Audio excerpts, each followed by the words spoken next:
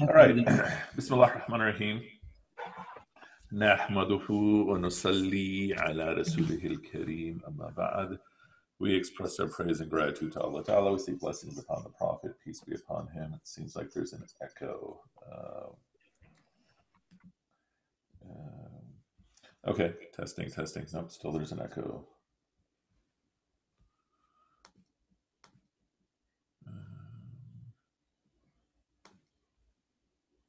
Testing. Still an echo.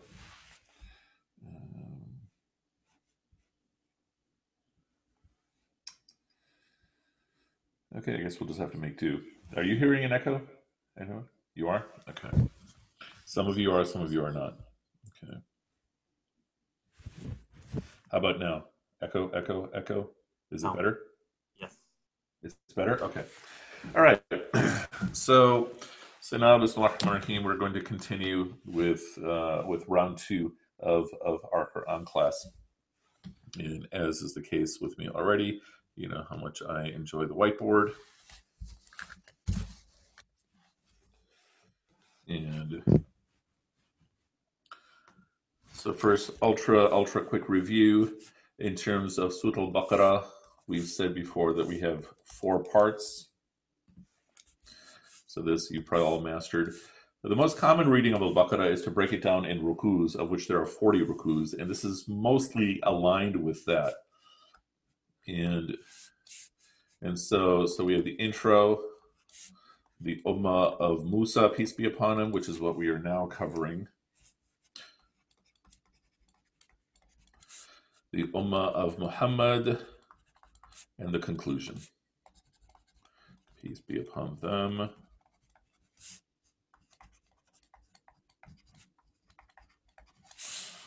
And so conclusion is the last 2 ayahs. 25 to 26. The Ummah of Muhammad is ayahs 75 to 284. The Ummah of Musa is ayah 40 to 123. And then the intro, which you're all masters of now, is 1 through 39. Good. So our goal is to do the first part of this. And so we can split this up into 2 parts, as you can perhaps figure out. One is the decline of the children of Israel. And we will define who the children of Israel are shortly. And the other one, which you will find to be perhaps more interesting, causes and manifestations of rejection.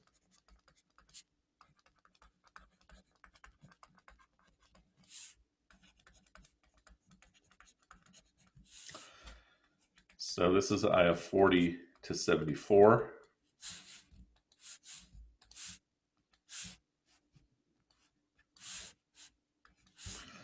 And this is ayahs 75 through 123. And what you notice is that most of the sections, the subsections throughout the text, most of them are give or take 40 ayahs. Technically, the section we're doing here is about 35 ayahs. Then you can see the causes and manifestations of rejection is nearly 50 ayahs. But give or take, they all hover around 40 ayahs. Each of the subsections, especially when we get into the parts regarding the Ummah of Muhammad, peace be upon him.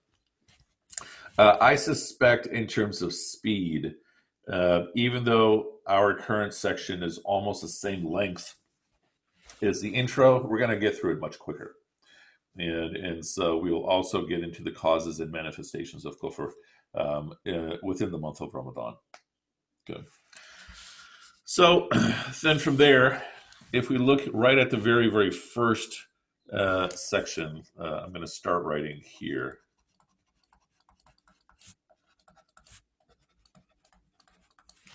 But looking at the ayahs that we're exploring, one of the repeated statements right from the beginning is Ya Bani Israel, okay, which we literally translated as "O sons of Israel, O children of Israel."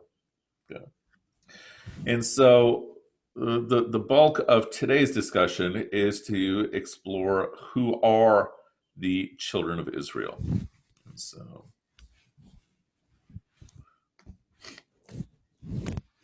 already.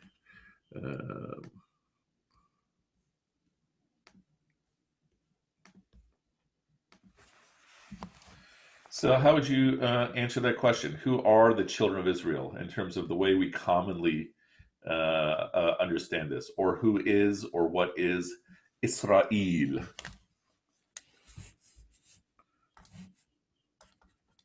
And feel free to type or speak. So Yaqub, his nickname is Israel. Okay, so that is one of the most common understandings in terms of who is Israel, which is the descendants of Yaqub. The chat is disabled, by the way. Yeah. Chat's disabled? Oh, so sorry. Okay, is it working now? Can you see it now? Okay. So we have this, and then we have this other term, Yehud. And then we have another term, Ahl al-Kitab. Okay. A quick question about what you had written in the previous whiteboard. Was the second point causes and manifestations of rejection or of kufr? I said rejection and I wrote kufr, so I'm using those terms synonymously, Ramya. Good. So I'm putting question marks behind this to make a point in just a moment here. That when we speak of Bani Israel, commonly, this is going to make it confusing. Commonly in our discourse, we speak of Bani Israel as being the same as the Yehud, which is modern Jews. I don't think this is accurate. For a couple of reasons. Number one, when we speak of Musa, peace be upon him, according to our tradition, what was his religion? Easy question. According to our tradition, his religion is Islam. Was it called Islam? Probably not, because he spoke Hebrew. He did not speak Arabic. Okay. Now, does that mean that it is different than what Judaism would have been under him? That Allah knows best. So the point I'm saying is that the Ummah of Musa, peace be upon him. Oh, hold on. If Musa, peace be upon him, is Muslim, then his Ummah at that time, his companions, I'm arguing, would be Muslim.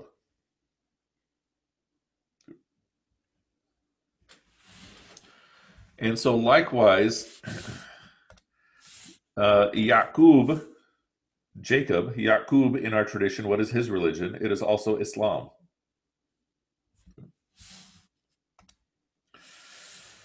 And so one point I'm making is Bani Israel at one level are the companions of Moses, his contemporaries. Another, which we already said, are descendants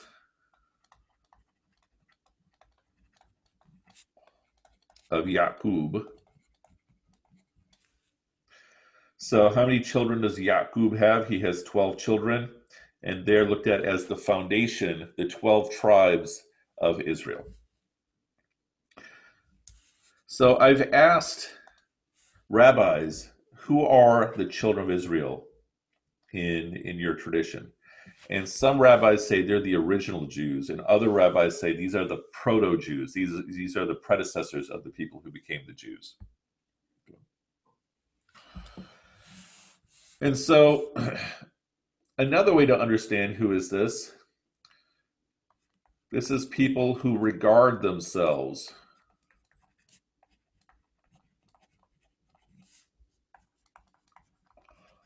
as children of Israel?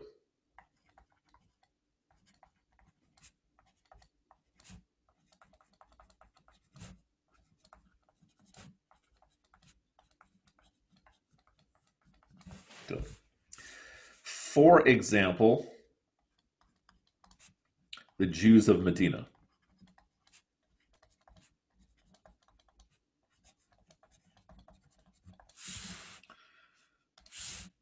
So we mentioned in the previous class that that Surah Al-Baqarah, almost the entirety of it was revealed in the early period of the Prophet, peace be upon him, while he's in Medina. The last two ayahs were revealed when he's on the night journey in Mecca. But otherwise, almost the entirety of the surah itself is revealed in Medina. And one fundamental difference in terms of populations of the people of Mecca versus the people of Medina is that the people of Mecca, the overwhelmingly large population of them were idol worshippers. Okay. In Medina, we had very large populations of idol worshippers, but we also had multiple clans of Jews. And so it's understood in the Quran when it says, "O children of Israel, do this, don't do this," so forth and so on.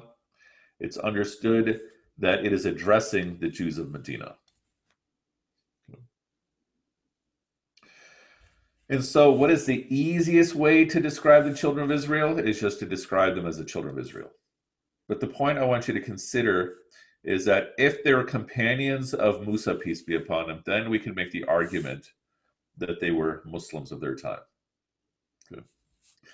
And it's agreed upon, both in terms of Islamic sources and Jewish sources, that Israel was a title given to Yaqub, peace be upon him. In our sources, there are a number of different interpretations of what is the title Israel. One, the most common, is that it's translated as Abdullah, servant of God. Less common, which actually to me seems more accurate, is one who has elevated to God. A small side point, when you see names in our tradition that end in Il, Israel, Jibril, Mikael, Israfil, those are Hebrew imports. And so they're Arabicized words that have been imported into Arabic, but they're actually coming from Hebrew. Right? The Quran says of itself that it's a book of Arabic, but it does not negate the fact that it's importing Arabic words or importing words from other language that it takes in as Arabic. Salah and Zakah are actually words coming from Syriac. So are the children of Israel in this context limited to those who can trace their lineage back to the sons of Jacob, or are the spiritual heirs included as well? Okay, what is the source of Yaqub of the NOI? You're talking about the Nation of Islam. Let me come back to that in a moment. Okay, so the other most common answer is basically people who regard themselves as the children of Israel. So relate to Late's question, it may be biological descendants or it may be religious descendants. And a different way to think about this is when we see commands in the Quran, the first question that I pose is to whom is the command being given to? Who is Allah Ta'ala giving a command to? So for example, anybody remember the first command? When we start from page 1, not the command that the Prophet receives, peace be upon him, but the very first command, so be the abd of your Rabb. Yeah. Which is in ayah 21. Anybody remember who that was a command to, or whom that was a command to? And you're welcome to look it up. So to Anas, to everyone. So it's Ya ayyuhan nas, O you who are people, O people, u'budu rabbakum. So that's a command for everybody. Okay. What we're going to see in this section is a set of commands given to the children of Israel. And we're going to see that right from the beginning. And included in there is do this, don't do this, so forth and so on. And so one of the questions for you and I is, when Allah Ta'ala is speaking to the children of Israel directly, is he speaking to me directly? Meaning, if he is giving them a command, is it also a command to me? Okay. This we're going to explore in much more detail right now. I'm raising it as a question. A moment to your question. What was the other interpretation other than Abdul? Is the one who has lifted up to Allah, one who has elevated up to Allah. So think of even Isra in terms of how we understand it in Arabic. We speak of Isra and Miraj. Okay. So I'm raising all of this points on this whiteboard to argue that we have to be cautious against automatically assuming Bani Israel are the same as the Jews. That's the one caution. So these are different ways to interpret who are the children of Israel. Often the easiest way is that the children of Israel are the children of Israel. Good. I'm suggesting, at least in their early generation, they are in what our perception would be Muslims. Next point is that the common notion here in our community, especially, or I mean our community because that's what we're talking about, is that they are innately wicked. My suggestion is, do not look at them as innately wicked. There's a couple things to see. I think they behave actually very normally. As we go through this, they behave like a normal population of people.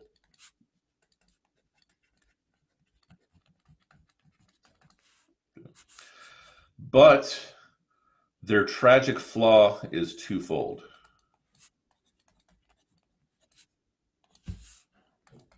Number one is a lack of gratitude.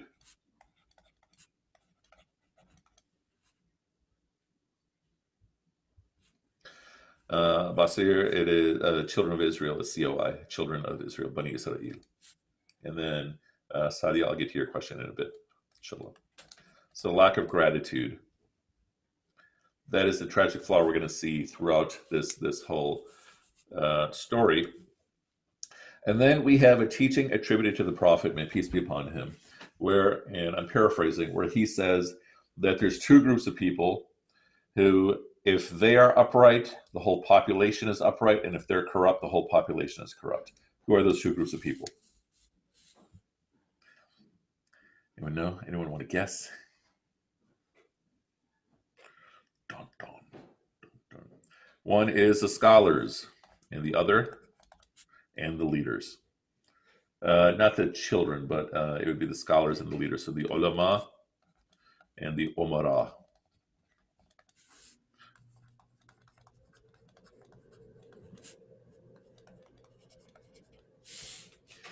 And so even though they had one of the greatest of all prophets as their leader, Prophet Moses, peace be upon him, when he's away, other people usurp power from his brother.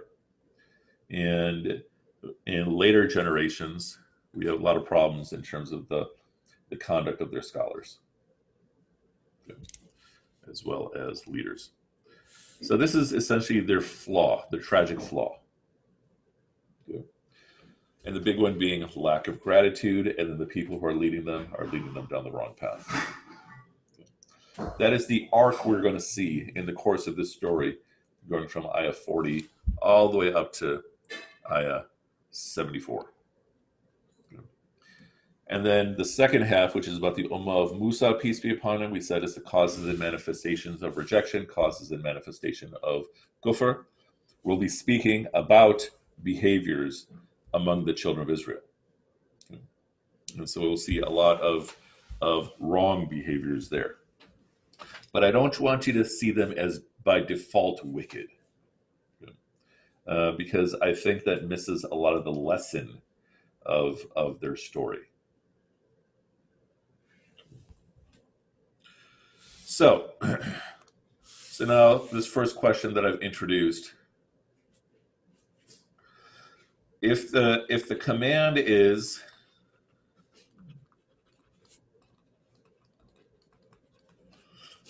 with, O children of Israel, Ya Bani Israel,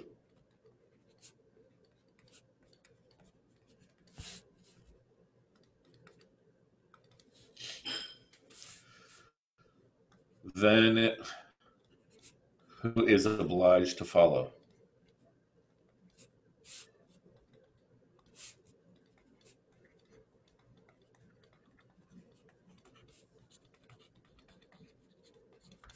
Okay, so again, I'm raising the question. Me as Muslim in 2020, 1441, if I'm looking at an ayah that says, Ya ayyuhan nas, O humanity, O people, do the following, I see that as a command to me. One thing we haven't yet seen in this surah, but let me take a moment to show it to you.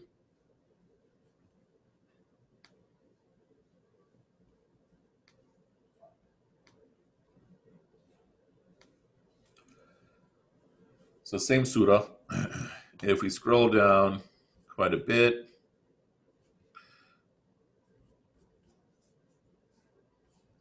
then we will see Ya ayyuhalladhina amanu.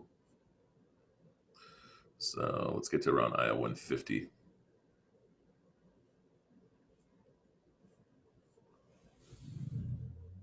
So right here, so 153. Oh, you who have believed. Ya ayyuhalladhina amanu. When I, as Muslim in Chicago in 2020, see that passage and Allah Ta'ala gives a command, I see that as a command on me, meaning that this is something I am potentially going to be held to account for on the Day of Judgment. And so the question for all of you is, if we look at, for example, ayah 122, O children of Israel, is that a command for me? Me as me, or any of you? Why or why not? Feel free to type in, or feel free to speak. Sadia is saying, I think that this kind of ayah tend to have a direct and indirect addressee. So you're saying directly addressing the children of Israel, indirectly addressing me. Any other thoughts? What do you all think? So essentially I'm asking, like if you look at the command of ayah 122, remember the favor I bestowed upon you and that I preferred you above all the worlds. Is that also a command for me? So Noor is saying no. Ramya is saying if it's something I could benefit from, then yes. Sami, because we're all followers of Musa, peace be upon him.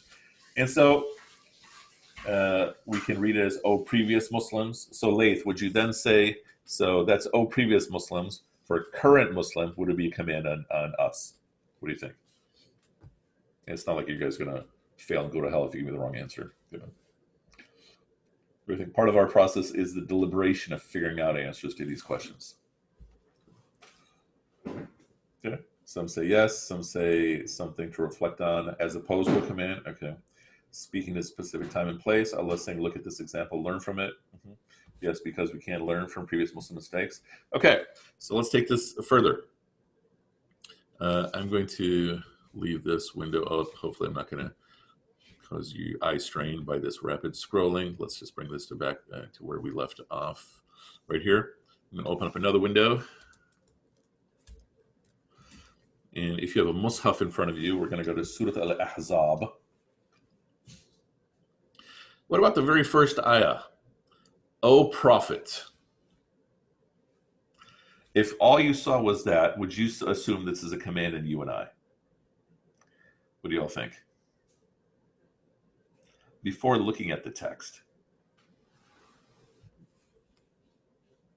And feel free to speak or type. A lot of times it's faster.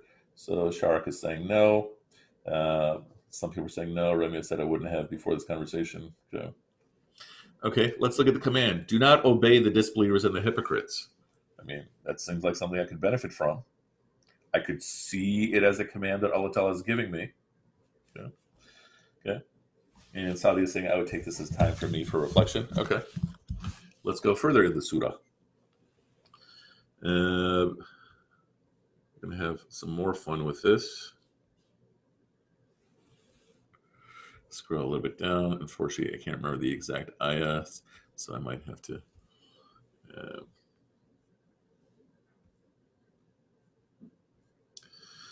just a little bit further. Oh, what about this? O Prophet, say to your wives. Is this an instruction for everyone to speak to their wives? If you desire the worldly life and its adornment, then come, I will provide for you and give you a gracious release.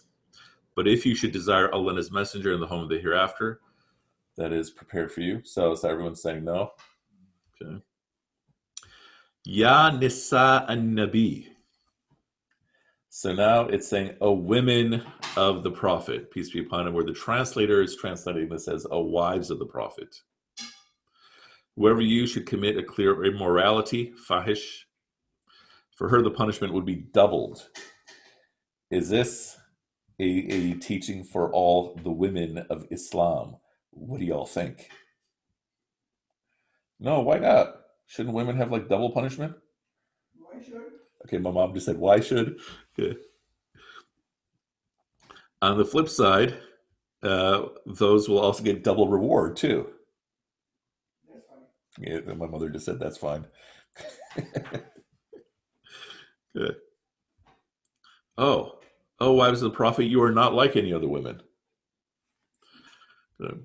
And then when you speak, you should speak. Don't speak softly. Speak kind of like in a tough tone. And what about this part? The previous address was wives of the Prophet. Stay home. What do y'all think? Okay. We're seeing how fast the men say no to this. Good. So this is the point that I'm raising. That when a command is being given, the first question is not what is the content of the command. It is to whom is the command being given. And I'm arguing that when Allah Ta'ala is saying, O children of Israel, He's speaking, so to speak, out loud to them in our book. And then indirectly to us. Meaning the command is for someone who considers themselves to be part of the children of Israel. I do not consider myself to be part of the children of Israel. So for me, it is something to reflect upon. But what is also interesting is just about everything Allah Ta'ala commands to the children of Israel, later on, and almost entirely in the same surah, He will later command to me. So for example, that one ayah that we looked at, what was it, 153?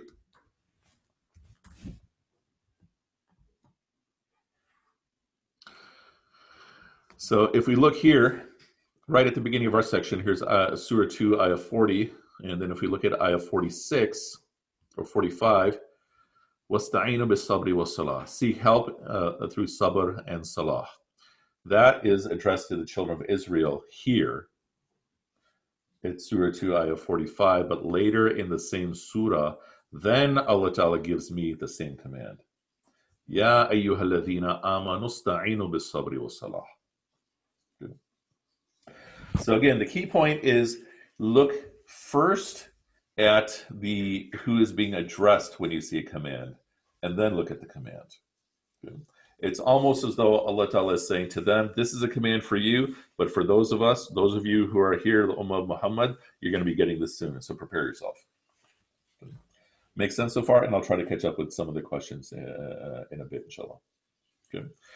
So, but Stephanie's question is immediately relevant. Why would there be commands for the children of Israel in the Quran? So now let's actually get into some content. What time are we at? Oh, we're actually already done. Tell you what, let us stop right here. But let me give you the short answer, Stephanie. That who is being spoken to at the time of the Prophet, peace be upon him, these would have been the Jews of Medina. And so it would follow in theory that the Prophet is saying, peace be upon him, I am your prophet. I am the prophet you've been waiting for. Therefore, you should be the first to embrace me. And so that's what we're actually going to see in the first part of this section, that they're essentially being told, all right, here is the completion of your tradition. Now embrace it. And so that's why they're being addressed. Let me scroll through some of these other questions, and if other people have questions, feel free to either speak or raise a question. In fact, let me see if I can just do it on this screen. Sorry for a moment. Let me stop the share. And okay. So Abdullah's saying, in the Old Testament, Israel is Jacob's new name after he wrestled with an unknown figure, and in the Bible it means the one who struggled with God and men. How do Muslims understand that story? So yeah, and then there's this part where Jacob is taking this ladder up to God. So the basic story is that Jacob is wrestling with this angel, and then in the biblical narrative, it's actually God who Jacob is out wrestling, is defeating, and then God reveals himself. That, I mean, I think just, on those points alone, I don't think that works really well in terms of our tradition. But I don't know of any equivalent to that story in even like a Muslimized version, so to speak, of that story in terms of Quranic sources. Could there be lessons in the way that the order is phrased to the children of Israel versus how it is phrased to us, or is it that there's no significant difference? This would be the subject to interpretation. And so the commands that are being given to the children of Israel, it seems as though it is also being commanded later on to the prophet, peace be upon him. And so it could be that, all right, look at them and then look at us. But I mean, your educated guess is just as good as mine on this. I don't know of an example where we're given a command and then they are after us. But it seems in every case they're given a command first, and then we are. So one command, that was a question that was sent to me privately, but was, how do you know if you are not part of the children of Israel? I think we've sort of answered that. I don't consider myself to be part of the children of Israel. Ramya, this might get answered later, but you mentioned one of the tragic flaws of the children of Israel was their scholars and leaders. For me, this begs the question of how does one determine who to follow as their leaders, especially because of intersectional identities as Muslim Americans in pluralistic religious community? That is a gigantic question that let's see if we can figure out how to try to answer that at some point. I mean, it wasn't really on the map of this course, but let's figure out ways to try to touch on that, because that's a very relevant question. Let's see. It is letting us into what Allah Ta'ala told the Prophet, peace be upon him, and a higher standard on him. Oh, that's referring to those commands to the Prophet, peace be upon him. Are there other questions that I have missed?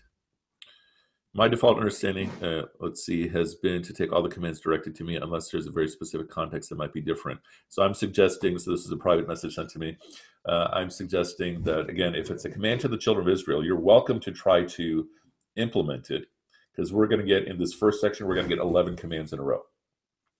But my suggestion is take them as food for thought. I actually had a student arguing with me saying, no, I'm going to take these as commands. I said, all right, you're just making your life more difficult. Okay. Abdullah's question, Yaqub in the Nation of Islam. So to give a little background, part of the theology of the Nation of Islam. So most of you, I believe, are familiar with the Nation of Islam. This is a movement that starts in the 1930s, 1920s in the Detroit area. And so this is where their belief is that Master Fard Muhammad came in the form of a man and then appointed Elijah Poole as his messenger. He names himself Elijah Muhammad. And they also believe other things, that there's no day of judgment, that your death is a physical death and resurrection is a mental resurrection. So in their secondary theology is the Yaqub theory, which is that a scientist about 22,000 years ago grafted the white devil from the original black race. Is there a connection between that and Yaqub of the Quran or of tradition? I don't know what the connection is. I would assume there is, but I've never come across anything like that. A lot of the teachings of the Nation of Islam almost seem like cherry picking names and such and assigning them. I suspect there may be a passage in the Bible that gives a hint of something like this, but Abdullah, you probably know the Old Testament better than I do. Ahant, isn't the theology of the Nation of Islam more or less a response to black oppression in the U.S.? Yeah, absolutely. Right. I mean, even from within the perspective of the Nation of Islam, the argument is that every nation has received a prophet. And so in the Nation of Islam, the argument is that Elijah Muhammad is the prophet sent to African Americans. And it's very much in the context of the African American experience. Any other questions about anything at all?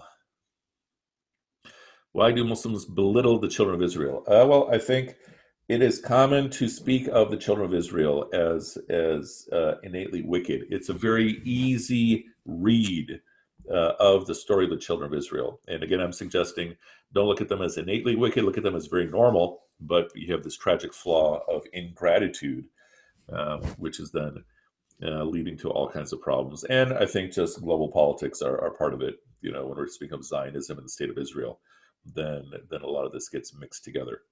At the time of the Prophet, peace be upon him, how many tribes or clans of Jews were there in Medina? Anybody know? And if your guess is 3, you're wrong. So upwards of as many as 12 or 15. And might be as many as 20. Yeah, Dr. Mohan, it might be even that high. The 3 big tribes are the ones that the Prophet, peace be upon him, has conflicts with. It's harder to find much material on the other tribes as well. And there might be newer scholarship trying to figure out how to connect all these, but my point I'm making is that we are often familiar with Banu Qurayda, Qaynuqa, and Nadir, and those are the ones where he himself had conflict with. One was a group that was secretly plotting to kill him. Another group threatened him after Badr, and then, of course, there's a group that betrayed him at the time of Ahzab. But then there are also multiple signatories to the what is today called the Constitution of Medina, which back then was called the Pact with the Jews. Is it true that the modern-day Jews are almost non-existent right now? A small percentage is living based on Stanford genetic study. The rest is converted Ashkenazi Jews. That's a really good question. So one point to think about, when we speak of Judaism in America, the overwhelming majority of Jews in America are Reform Jews. And Reform Jews are sort of like the Protestant version of Judaism, in the way the Protestants of Christianity are the Protestant version of Christianity. And so Reform Judaism is sort of removing the vast majority of the law, and it's more of your consciousness as someone Jewish. Whereas in Protestant Christianity, it's removing all the dogma and focusing only on Scripture. And among Protestant Jews, you'll find different answers to the question, is the Torah, today's Torah, authentic? Some will say, no, it's been rewritten. And then a few will say, no, it is authentic. I also had an Israeli rabbi who's a student. I don't know if he's officially a rabbi, but he was definitely a scholar of text. And I asked him, okay, do you believe that the Torah is unchanged? He said, yes, absolutely. And, you know, in our tradition, the Torah has been changed.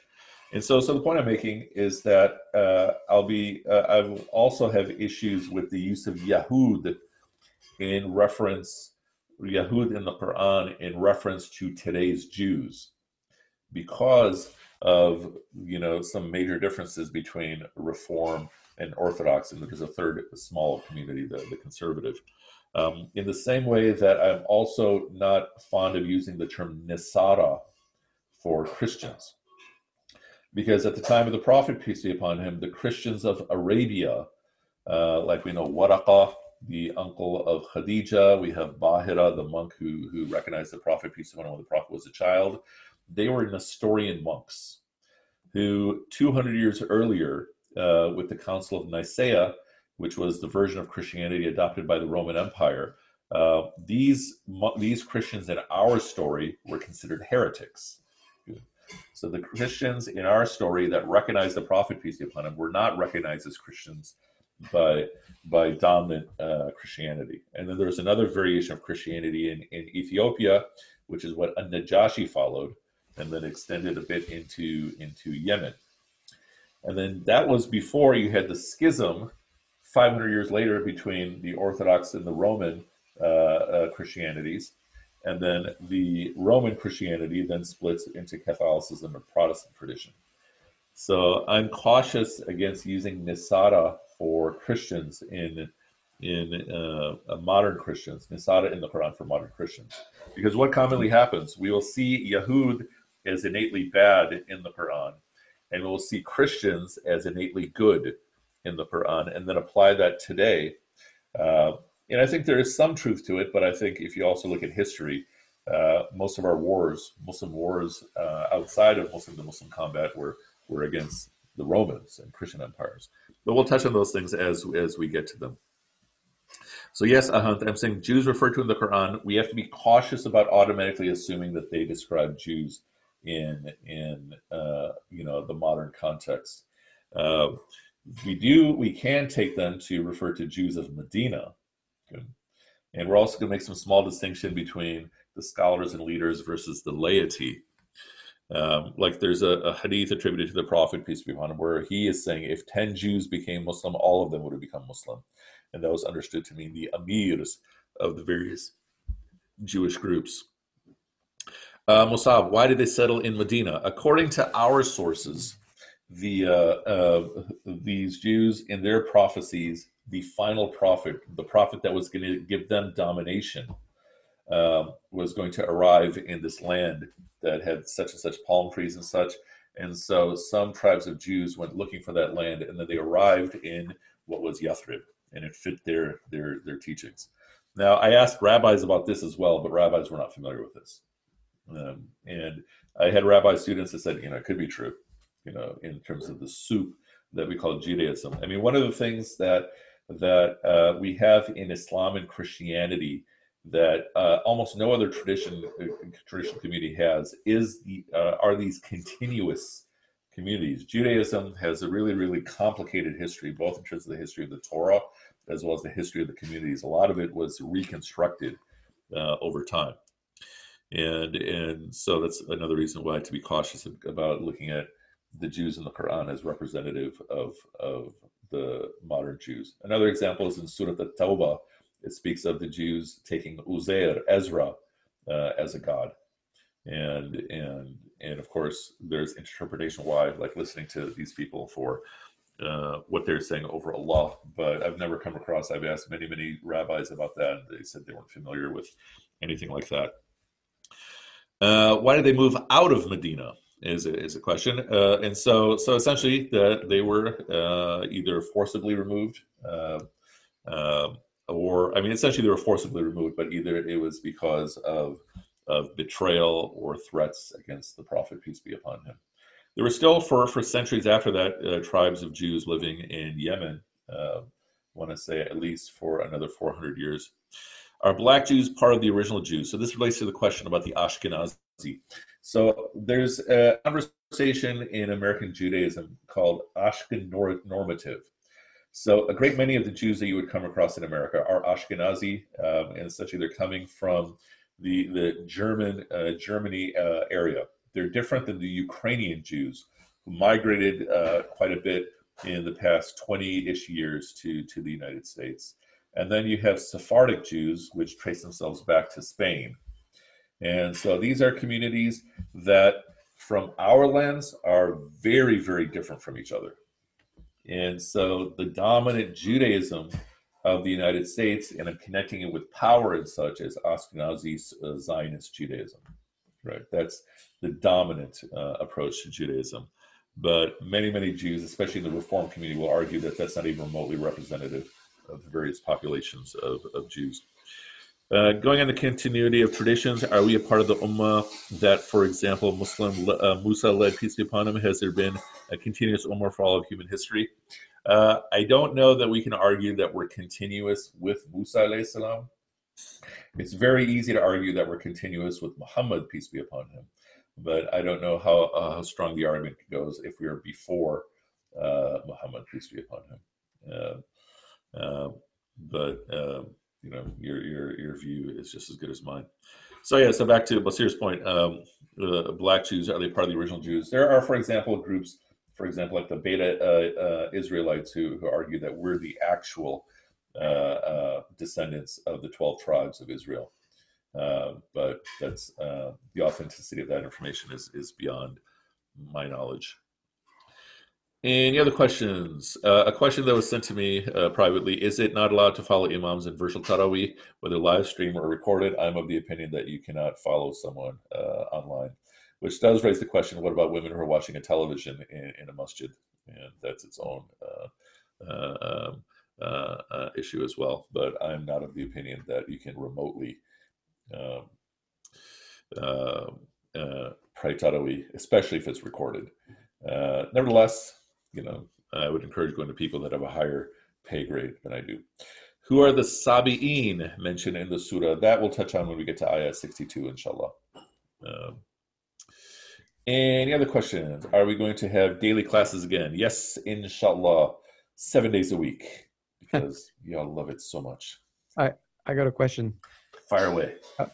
Actually, on the tahrif point, that whether the Torah has been altered. So the Quran clearly says the scriptures have been altered. But in our interpretive tradition, there was a debate on whether that alteration is in the letter or in meaning. So it could still be that they, according to our beliefs, that the script hasn't changed, but that the interpretive tradition has altered the meanings. Also on the Uzair question, Uzair, son of God, I remember this Basit Koshal, our other Basit, he had asked Peter Oakes. And when Basit told Peter Oakes, Oakes, from what I remember Basit narrating this story, Oakes kind of was, turned to him in shock. He's like, where did you get this from? Interesting. He said, it's in the Quran. And then he said, there's this obscure kind of midrash or something that mentions this in the Jewish sources. Interesting. So there is something there that people don't know about very well, but the Quran, so that's what it's referring to. But the question I have, and I'm not saying you can answer this or anyone can, but something to think about, and I don't know how deep you want to think about this. See what we're doing here, and I really love how you're teaching this. Just express gratitude. Now the whole family's here, and we're, everyone shows up and they just on their own, on time, and we're tuned in, and this is a real blessing for us. But one of the things that you have to do as you're teaching this is, qualify so many things. They're not wicked. Don't think of them as like your neighbors, American Jews. There's a lot of contextualization. And we see that in other parts of the Quran. The question was asked that, why would the Quran have commands that don't apply to us? And this comes up most important. Yesterday it came up in our halaqah in South Bend. People jumped around, even though it was on Al-Fatiha, on the wife beating verse. And, وَضْرِبُوهُنَّ, like strike here. Yeah. And so there's, all this explanation that has to be done.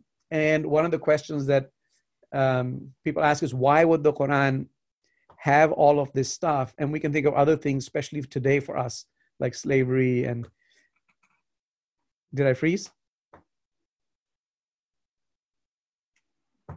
You never get freeze, Mahan. Okay, can you hear me now? Yeah, I can hear you now. Okay, sorry. Could you backtrack about 30 seconds after whether Bahunna and then the discussion? No. So basically, what I'm asking was, what, given that our situation is so different now from the original context from which it was revealed, that we have to qualify. And if we don't, people read the Quran at face value and, they become anti-Semitic or misogynist. What is the wisdom of having Quran that now our culture is so removed from that it requires so much qualification? I don't know if I asked that well. It's a big question, and I'm not sure we're going to answer it. But well, I can give you, inshallah, a short version of an answer. And the simple fact that the Quran is coming in Arabic, automatically we can take that the fact that we're dominant English speakers here. We could say that, okay, by definition, interpretation is taking place, translation is taking place, and can we argue through the text that the Quran prefers Arabs Yeah, if it's in an Arabic text, then yeah. And then by extension, can we argue that it is a patriarchal text? I think absolutely we can argue that, right? But then when we get into context and application, then we will have this issue of qualifications and such. Um, and so that would be my short version, that I think it's just the nature of interpretation of text, of scripture. That we would like to argue that it is a universal text, which I do believe it is, but not application as is. And I'm just using the Arabic language of it as the most basic proof of that.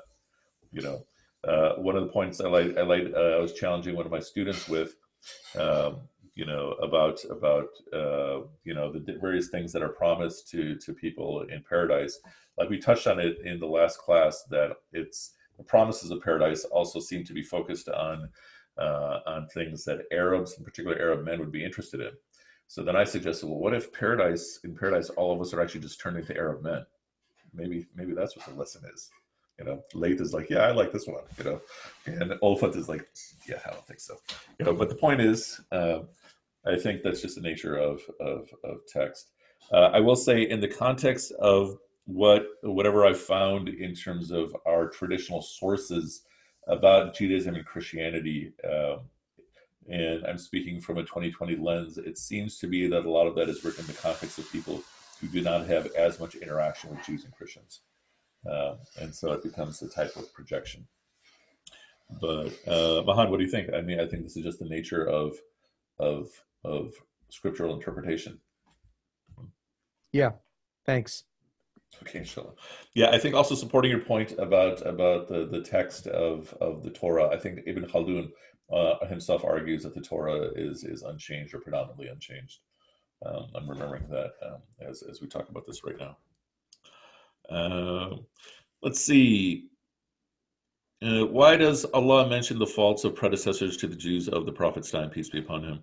That we will get into in terms of part 3, but the short answer we would take is, it's as though Surah Al-Baqarah, one of the nicknames that some people give it, is the Surah of the two Ummahs, Ummatayn. And it's as though it's saying, here is the previous generation, here's what Allah has given them, and look at how they responded. And then it shifts to you and I, here's what Allah is giving to you and I, how are you going to respond? And that would be one way to read the overall arc of the entire surah, not only this specific section. I don't know if this is an appropriate question, but can you explain where this whole thing about 72 versions comes from? It's a hadith. I mean, so you can argue that it's authentic, you know. So, but don't please go jumping, you know, with a bomb or anything like that. You know, I mean, we're already being monitored by the feds anyway, so most likely. Any other questions about anything at all? Zumba. Yes, Zumba, exactly. Administrative question. I have 2 people who are interested in joining our new class. Would you let them in? They need to, if you have friends and such who want to join, they have to go through part 1. I'm sorry for being a cranky stickler about this, but they need that foundation. That foundation, I would suggest, is more important than what we are covering in this class, inshallah. This class is literally the next layer up, which is now looking at things from a community perspective. Anything else? Lots of Ramadan Mubarak, Ramadan Kareems. Hey, Ulfa, do Egyptians still not say Ramadan Mubarak? You know, because, you know, yeah, you know what I'm talking about. Okay. It's always Eid Saeed and Ramadan Kareem. Okay. No other questions? All right, we'll stop right here, inshallah, and we'll touch base tomorrow. Oh, you do say Eid Mubarak. Okay, mashallah. سبحانك اللهم وبحمدك نشهد أن لا إله إلا أنت نستغفرك ونتوب إليك سبحانك اللهم وبحمدك نشهد أن لا إله إلا أنت نستغفرك ونتوب إليك سبحانك اللهم, glory to you, O Allah, وبحمدك, praise and gratitude are to you. نشهد أن لا إله إلا أنت, we bear witness there is no God but you. نستغفرك, we seek your forgiveness. ونتوب إليك, and we turn to you. وآخر دعوانا أن الحمد لله رب العالمين. May Allah Ta'ala reward you all, and we will be doing that exercise again multiple times. Wassalamu alaikum wa rahmatullahi wa barakatuh.